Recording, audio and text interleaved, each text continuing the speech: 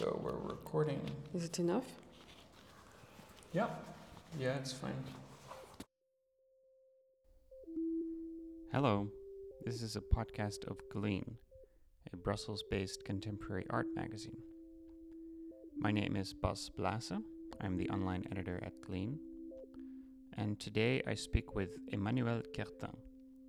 She is an artist and painter, and she is currently showing new work in Beige, a gallery space in Brussels. The exhibition, My Address, presents 440 watercolors that Emmanuelle painted while looking at her computer screen. The show is a portrait of the artist's IP address. Here's Emmanuelle Quertain. Hello, Emmanuelle. Hello, Bas. All of a sudden it sounds official. It doesn't need to be. Anyways, thanks for having me in the gallery. Thanks to you. There are 1, 2, 3, 4 walls covered with A4 paintings, watercolor paintings. Can you tell us a little bit more about what we're seeing here? Yes, thanks. It's a show called My Address, and it's a portrait of my internet protocol address. So I try to... Sorry? What actually is an IP address? Well, I'm not informatician, but what I can say is any numerical device who's connected to the web have an address, and they call it an IP internet protocol. It's like your real life address, but it's just to trace the device you use and what activity it's on. It's like a signature coming from a personal device. And so I have a computer, just one that I use at my place of living, and all the things that we are clicking on the web permanently and seeing through the screens are data, which are registered and most of the time sold, from what I understood, and they can provide a kind of sociologic profile of you, kind of very well furnished. And from there we can exploit your attention, what you want to buy.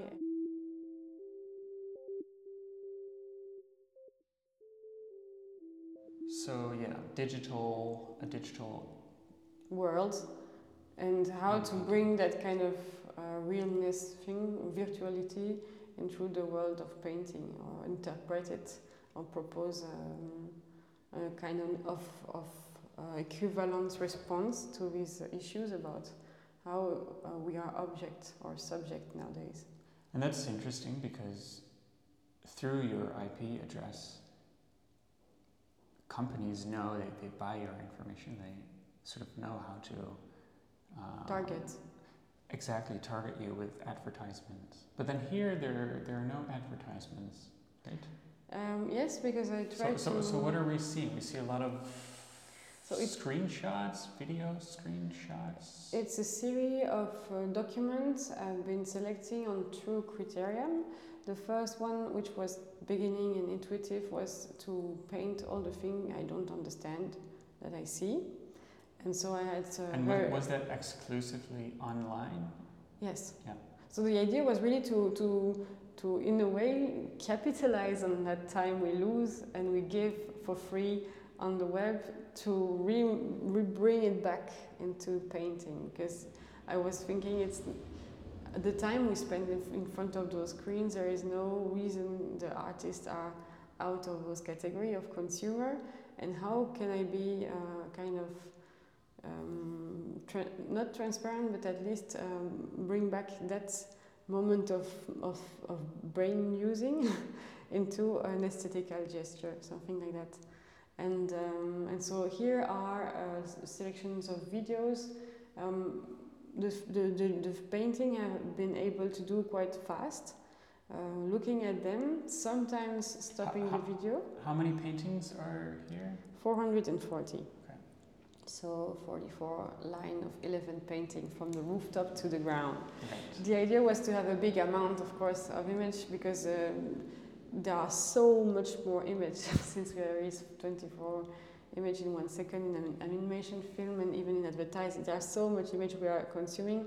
It's just to show this feeling of being completely overwhelmed and having no capability to understand what we are confronted to and what we are in front and what we have to deal with our attention simply. So I thought, okay, a show where paintings are going until the roof, like it was an infinite scrolling affair, something like that. So that's an installation, even in my mind, before becoming a painting and or a gesture of drawing, because watercolor have something of in between, of I would say drawing and painting. Watercolor is super fast also, so it's a technique which is kind of nice to use for that kind of issues or problematics. And so first videos of things I didn't understand. I remember that the video of the engines of Rolls-Royce constructor of planes was the first one, the BBC documentary. So you can see an amount of image about these engines and the way they are constructed, and I don't understand anything. A bit. Did you learn anything about it? Of course, it's quite fascinating. For instance, they test the metallic, how do you say that kind of thing? Inside the reactor, there are lots of metallic slates which are kind of turned and bound to make the air coming shapely inside the engine and make it strong to use to lift the plane. And there are workers who are using hammers to test if the shape is right. They are banging on the metal, and the computer can register the wave of the sound to check if it's exactly the right one. So they use a kind of a pitch to check whether the warping is correct. Yes, with the recount of the sound. The way it's doing the sound, it's have to say it's the right, exactly the right shape. They have their own metal, they do their own crystal of metal, there are plenty of specific form.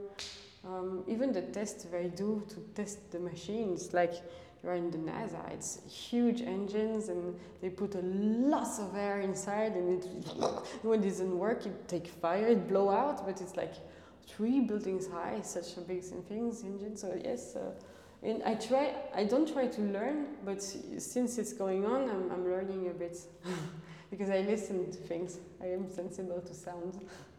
It's funny. I remember when I was still in high school or a student, oftentimes I was drawing while listening to maybe a recording of a seminar. So that will probably have been in university.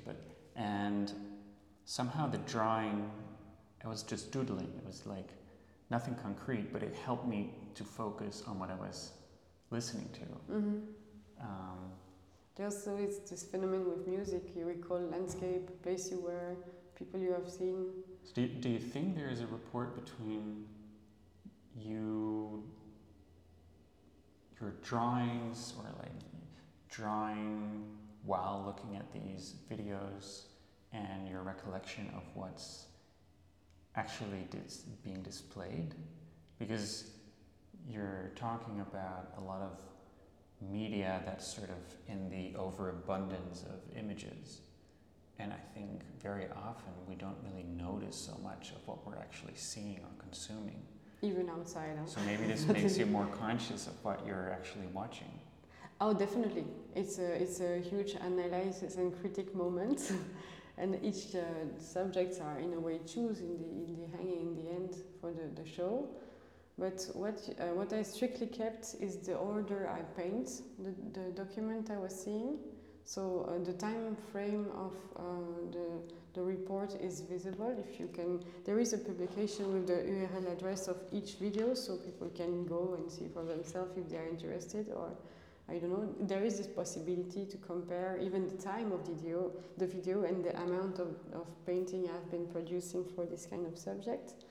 But what you say was this time we spend looking at things and focusing on them and having this double activity, so listening at something while doing something with your hands, it might give this sensation of depthness about humanity, with memories, the capability we have to recall to something and define our density through time as person. Because if we have something very, very famous from Hannah Arendt, but a lot of people, Proust also write about that with the Madeleine, this experience we can have through times of our memory define something of who we are as human beings, and also with the complexity of our relation or interaction.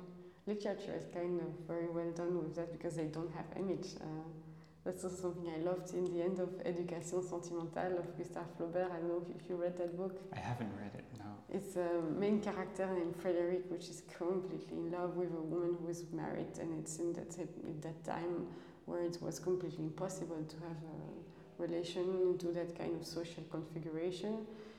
And in the end of the book, when he gets older and he gets through times, through lovers, and he's not as fresh and as loved he could be as a first time to this Madame Arnoux.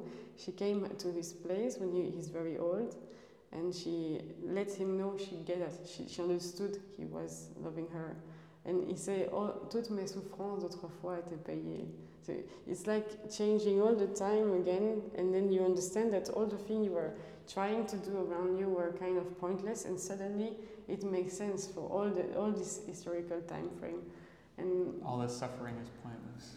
He was thinking that it was hopeless in a way, because she even doesn't remark him, and she said, no, I was sensible to it, and I understood it. And so you say, in the end, that was not living it for alone in a way. It's like more romantic way. But I think this thing happened to ourselves when we are listening and looking, and in that it's like infuse. It gives an impression, a global impression of a feeling about a moment of time. It's definitely something we carry with us. That's why I think it's intimate in a way. What we do in front of those screens, and it's weird that it's sold so freely. Yeah. It's in the publication that comes along with the exhibition. It's also mentioned, as you said, how much time you spend in front of the screen, which is like about more than 10 hours. And then the time spent on drawing, I guess? Yes. But you write, it's an estimation of the time of concentration, which I think is very nicely put. It's not work, or it's sort of a valuable Fortunately, in my case, it became work, but yeah. But it's estimation of a time of being concentrated. And there is a parallel, it seems, actually, with the story of Flaubert's story, that in the end something sort of comes back to itself and like starts to make sense. And like here you have a lot of sort of time we normally maybe consider as wasted time in front of like scrolling through your Instagram feed or something.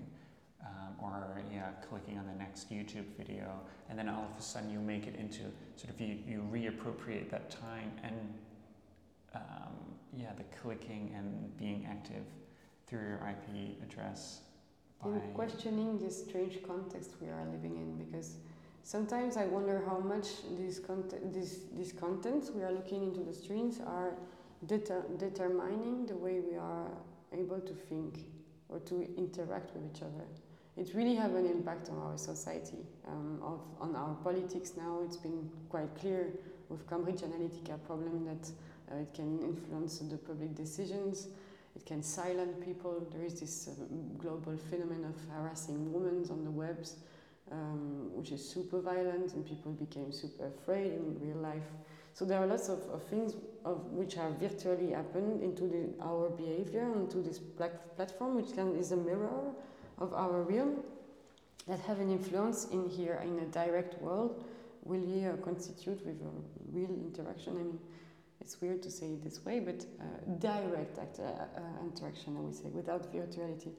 And the question is how to bring this to reappropriate this question. And is it me who chose this video, or is it just algorithm who suggest it? And also, as soon as we can be considered as a resource, is our concentration, our attention is a resource that can be used nowadays, the same as fuel, the same as water. Are we still persons? Are we still subjects? At least this psychanalyst subjectivity that we had learned from the beginning of 20th century? Or are we only tools and objects? And so if I'm an author or an artist and I'm pretending being a person who has a point of view, it's such a weird way to say it nowadays, is it still the case? Since the conceptual definition of humanity through those views is something that you can pump in a way for use and capitalize on the time of thinking, something like that. Are able to be articulating something or... So I wanted to bring this question inside this project and also maybe ask them to the visitor. Right, and I mean, what I find already sort of confronting is like, I guess often when you enter a gallery space, it's like it's white walls, and there is a certain quality of concentration inside the gallery space, which is different than the outside world. You know, like I step into the gallery space and I sort of take a step back from this overabundant reality or something.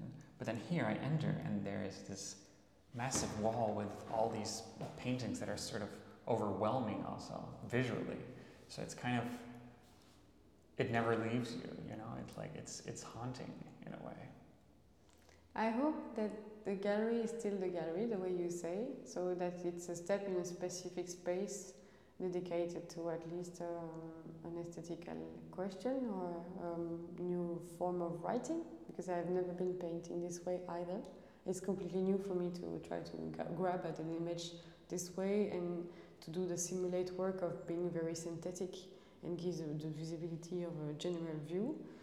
So I hope it's still, there is something readable. As you spoke about this white space, I thought I left the first room more white than the second. It's a choice. It's also because the paper doesn't react the same from the aquarelle. There are two different papers. But I like this white of the wall, still situating the work in that maybe modernity or white cube life, at least from the 60s, even earlier from what I recall, because it simulates something light. Even there is a big amount of work, something if everything light. is light, yeah. So even if something is nearly white in the first room, it's just a few lines, and sometimes we get there is a human figure, but there is no face. It's really a resume or something very synthetic. I hope it gives the impression that even if we cannot grasp as an image, or if you cannot understand what it is,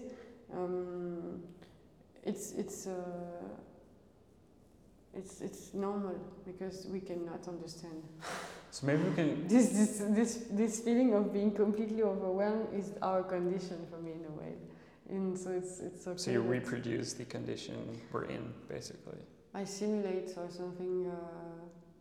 And the word is really crude because I'm really how to say targeting something, so it's not faking it, but I try to organize this parallel, wondering if it's a condition of us or not, maybe more this way.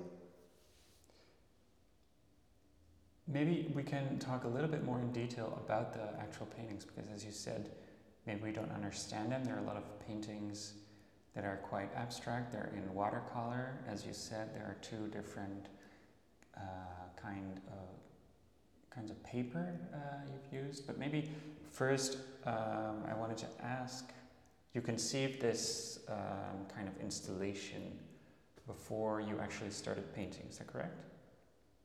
You mean that I had the installation? You had the idea of making this installation in your yes. mind?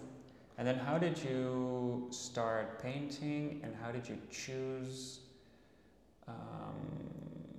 Well, the video, the content yes. on which it is based. So mainly first was on industrial videos about machines, like the content of inside a portable phone. And then you decided, okay, that's from a subject. You go onto YouTube or media, and you type a subject and you go for the image which are a bit representative. I don't search a long time, but I wanted to include. So it's there is a sort of a random element about the things in each of what them we're seeing here also. I also wanted to include the news, so public affairs and what happened nowadays. And so these are the two ways of searching or having an image or video. It's going on a platform, looking at something you don't understand, for instance on YouTube, or going onto another media, another communication support, we say in French, some channels on the web, and see what they propose in the actuality. So you use sort of this algorithm that definitely targets you as an IP address. Exactly, trying to be a bit passive in the process, to try to experiment as it was a neutral condition, but still choosing something and not something else. So you orientate subjective. And did you do this in one flow? I mean, you probably didn't do all these paintings in one go, but like how long, in terms of weeks or months or years, did you work on this? This project began in March, but the main production was this summer, so 2 months. So there was moments I was already painting that way through these last months, but I spent a very dense time doing that regularly, like 3 times a week, 6 hours or 5 hours, depending on 4, but regularly. 6 hours consecutively. Most I've been doing was 5, because if you have to keep the concentration, you have to stop after a while. Can you say something about the watercolor? You said you haven't used it before? And I had the map of the gallery, so I knew that I simulate the gallery in my mind in the studio, doing some tests with different way of hanging, with different lines, and I thought the gallery was bigger, so I've done too much drawing for what I estimate that I have to do for the quantity of this show. Sorry, your question was? About the watercolor you've used. I began to use watercolor when we met a bit before, because I had my first kid and I didn't have any place We to met work. a few years ago during another project you did. Maybe we can talk later about it. Definitely. So I thought that's the ideal moment to begin, because watercolor has this so kitschy reputation of being the kind of peintre du dimanche, doing something with this very, I don't know how to explain, but it has something stereotype about a person who is not seriously involved into a contemporary art question, like a bit amateurist and superficial, or naive maybe. And I thought, for a mother, how good, because I also had in my mind so much trouble to be sure I would be able to be focused on my work the same amount I was before. And so, and there was also a studio issue at that time, not anymore. But so I was really wondering how to continue to paint on a regular basis without the condition that I had before. And then watercolor began with painting at some image from the dictionaries, and motor, so the battery of the cars were really interesting subject for me. I liked it to do that because it's really something you don't understand, where the wire is going and then what the other wire is going, and it's how it's this kind of strange tools reflect a bit like digestive system. Even the form of the shapes of the engine looks like sometimes body part. It's super weird, the battery, and so I was painting that in watercolor. And then it became something I dared to do, because before I never used watercolor. Because by training, or maybe not by training, but you were a painter, right? Yes. Would you describe yourself as a painter? Yes, because painting is kind of a very exclusive love. It's difficult to include into your practice as an artist, for me at least. Something else that painting, I always, it's already a lot to think this question as an aesthetical question, to include more. I'm not a genius. So most of the time it had been painting, oil painting, because I wanted to inscribe this historical heritage. Maybe oil painting is an old painting, and so I hoped I could continue being linked with all these ancestors through this kind of technique, but I don't have any technique formation studies. You were not trained as a painter? We were trained as doing everything after Duchamp. Doing art, exactly. So maybe we can go back to when we met maybe 2-3 years ago. You were working on a sort of an ironic mail order catalog. Can I call it like that? That's the title. Mail order catalog. Exactly. It's after the invitation of the France Madrid Center.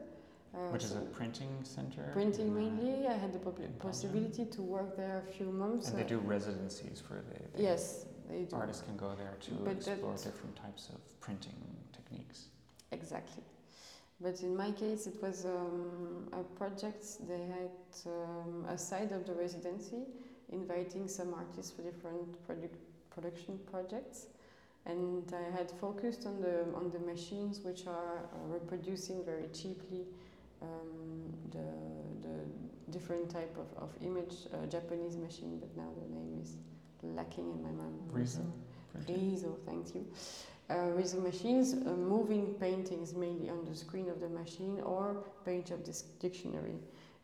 Since I was there to do something on printing and on painting, I was hoping to formulate kind of comments of how to paint with other methods, and these machines were the brush. I was hoping to mix the mediums this way. And so in the end, after all this experimentation of a slippery image on Riso, I was thinking the best way to show all this experience and production would be a publication, because there were lots of them, and very much a copy machine produced lots of things, much more than me, and everything seems wonderful. Go out of the machine, it's difficult. Visually, it's pretty. It's aesthetically, the Riso is really beautiful, and so I thought, and I love that it's so cheap. It doesn't cost anything. It's a slippery image, so it has something linked with liquidity, and painting and liquid are things which are going together. And was it the first time you did printmaking? Yes. I had done etching when I was into studies, but printmaking, I didn't know the machines.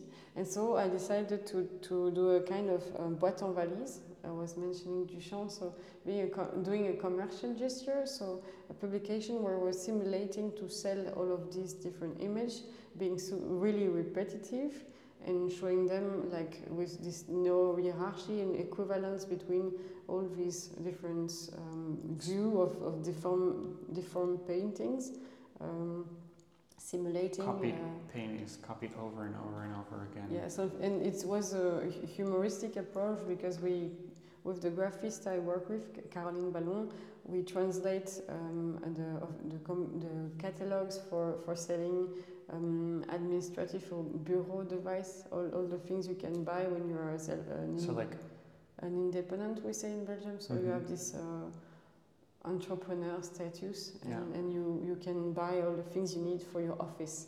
So your pen, like your stapler, exactly. So we choose that kind of advertising. Do these catalogs still exist, actually? Definitely, there was 200 of them. But lots of them have been living their lives into different... No, I mean, are these sort of mail order catalogs for office things still being produced? It seems when you are your own entrepreneur in Belgium, you've been receiving them by the post. But it's been a few years I haven't received them.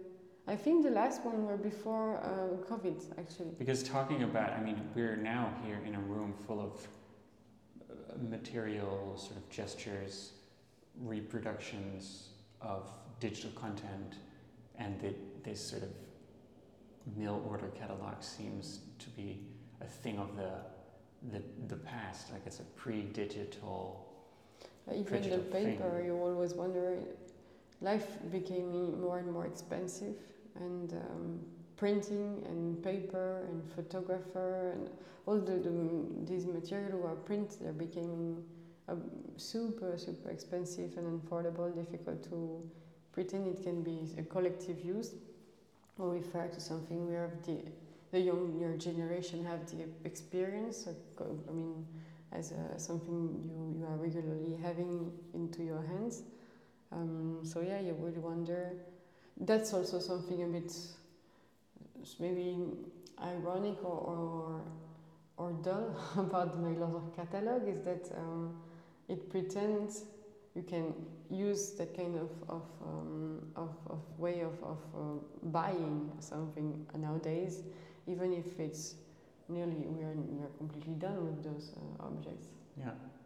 Yeah, that's why I wanted to go there, because there's this notion of sort of the professional, or like being a professional, and there is this playfulness and very humoristic approach to living your life as a professional artist.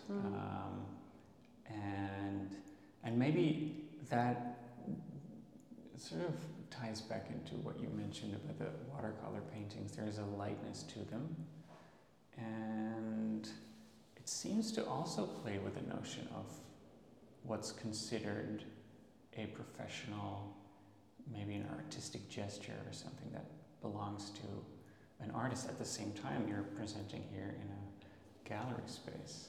Definitely, you're completely right. I always want to trigger that definition of what is work, what is artistic work, what is being a professional, what is being consequent about or coherent about what you do. And since it's a question mark in my mind about the artistic form, the way we organize our work and the way it became a métier, a profession, I try to underline that in a way. It has something to do with surviving also, since we don't have any official way of being professional. I mean, there are professional artists, lots of them. I mean, not a lot, but real ones, really good ones.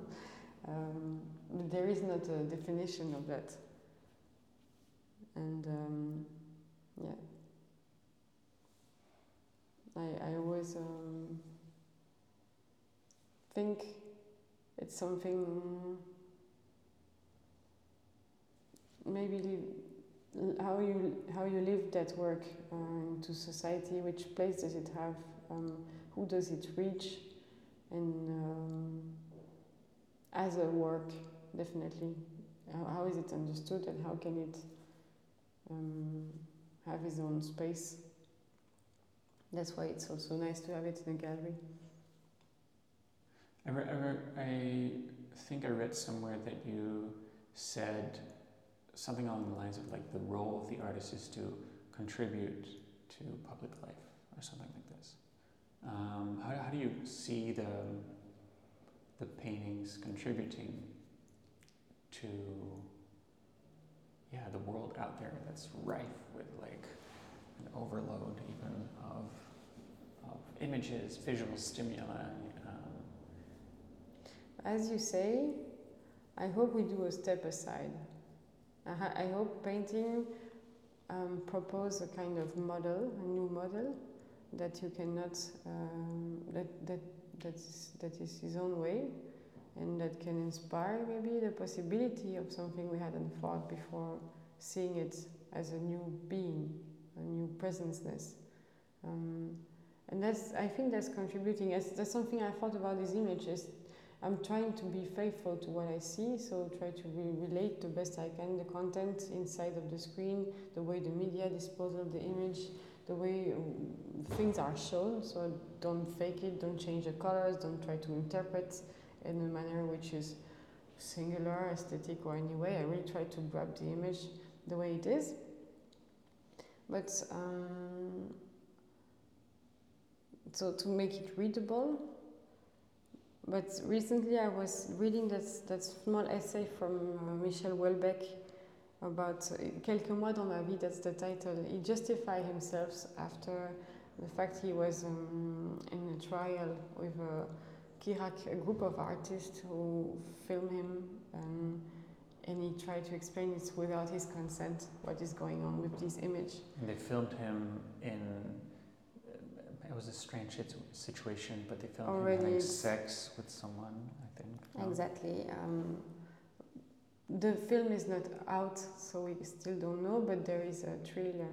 And he didn't had seen the trailer before it was released, and so he really reacted quite strongly to the fact there were images there that he didn't want it to have published. It's also a very important issue, divulgation of image. Divulgation, that's an English word, it's French. Okay. Making public an image of you, naked or into a sexual content, for instance, that you don't want to be seen. And how does it have an impact on your consciousness, on your body, and the feeling that it's generating? And for you, this and what you're doing in this project then is also related to consent and control. And I think so. At least, what does it mean when AI can reuse all the images who were produced, even by art? What does it mean to have image we are used unpaid? What is copyright? What does it imply? What are the consequences of the way we use image nowadays, maybe? Specifically, or what do we leave to the next generation? Because I think it's quite criminal and unfair. Also, there is an emergency to really reflect those questions. Maybe that's a way to contribute to public life, the way you mentioned it. I mean, the way you were saying something I've said before. But what remarked me in that essay that I would advise to read, because it was interesting, the way somebody who had been treated as an object repositioned himself as a subject in front of a situation which is delicate and painful and maybe also a bit humiliating at a certain point into this affair. And the way he behaved in front of information is like denying. So he wasn't even not knowing they were pays baltes. So Houellebecq seems to me in the way he writes and position himself as somebody who don't care so much about the political context of nowadays. He's occupied with literature and which is kind of strange because his literature is very political. Yes, but you realize when you read that it must be kind of maybe intern to a country debate or something very specific or more writing that politic. I think he's a very good writer. It's the only thing I've read from him, but I know he's like a very famous writer. I mean, somebody who has been very prolific and involved and completely inside literature. And you feel that in that essay too. But I thought you should know there is pays baltes as an artist. You should be concerned by the fact that there are lots of people living lots of different things. It's kind of impossibility, at least, in a way, public life, because you cannot be sure you contribute, but at least it's like Bouvard and Pécuchet. I go back to Flaubert most of the time. These people want to know everything. They want to know the more thing possible to know. And so they read and they try to be expert of everything. There is something absurd, completely absurd in this behavior, but I find it useful to painting and also at least trying to give a space to something you don't understand, something like that. And it's a strange gesture to do, but that's so important. From what I get through teaching, for instance, is that destiny of people, sometimes they need to be just listen or just to find a space to put through things into a drawing, and from there it's really changing the capacities you have to understand yourself. It's really changing also your relation to language. So I think art have a really powerful function in itself, and that can contribute to public life. Because when we are kids, we all draw. And at a certain point, we became unsatisfied of this drawing, and sometimes we stop drawing. But drawing for me is like writing. It's a capacity of human being, and we should understand better why there is a point we stopped, because it's a language for itself, and that's also a way of making people more free, something like that. And also, as you mentioned, it's a way to better understand ourselves through maybe opening up, I don't know, sort of visual confrontations with things we don't understand that are like, and it's almost ironic. When I was waiting here in front of the gallery, I saw that across there's another kind of commercial gallery that has like series of portraits of women on display, which are like sort of decorative paintings for with people animals to buy. Also, no? There are no Something animals like this, inside. but I at don't least know what they do. the pictures are not necessarily challenging sort of the conventional ways of depicting women. So that's so regular. Yeah, exactly. But we're not so occupied with that. No. This is communication.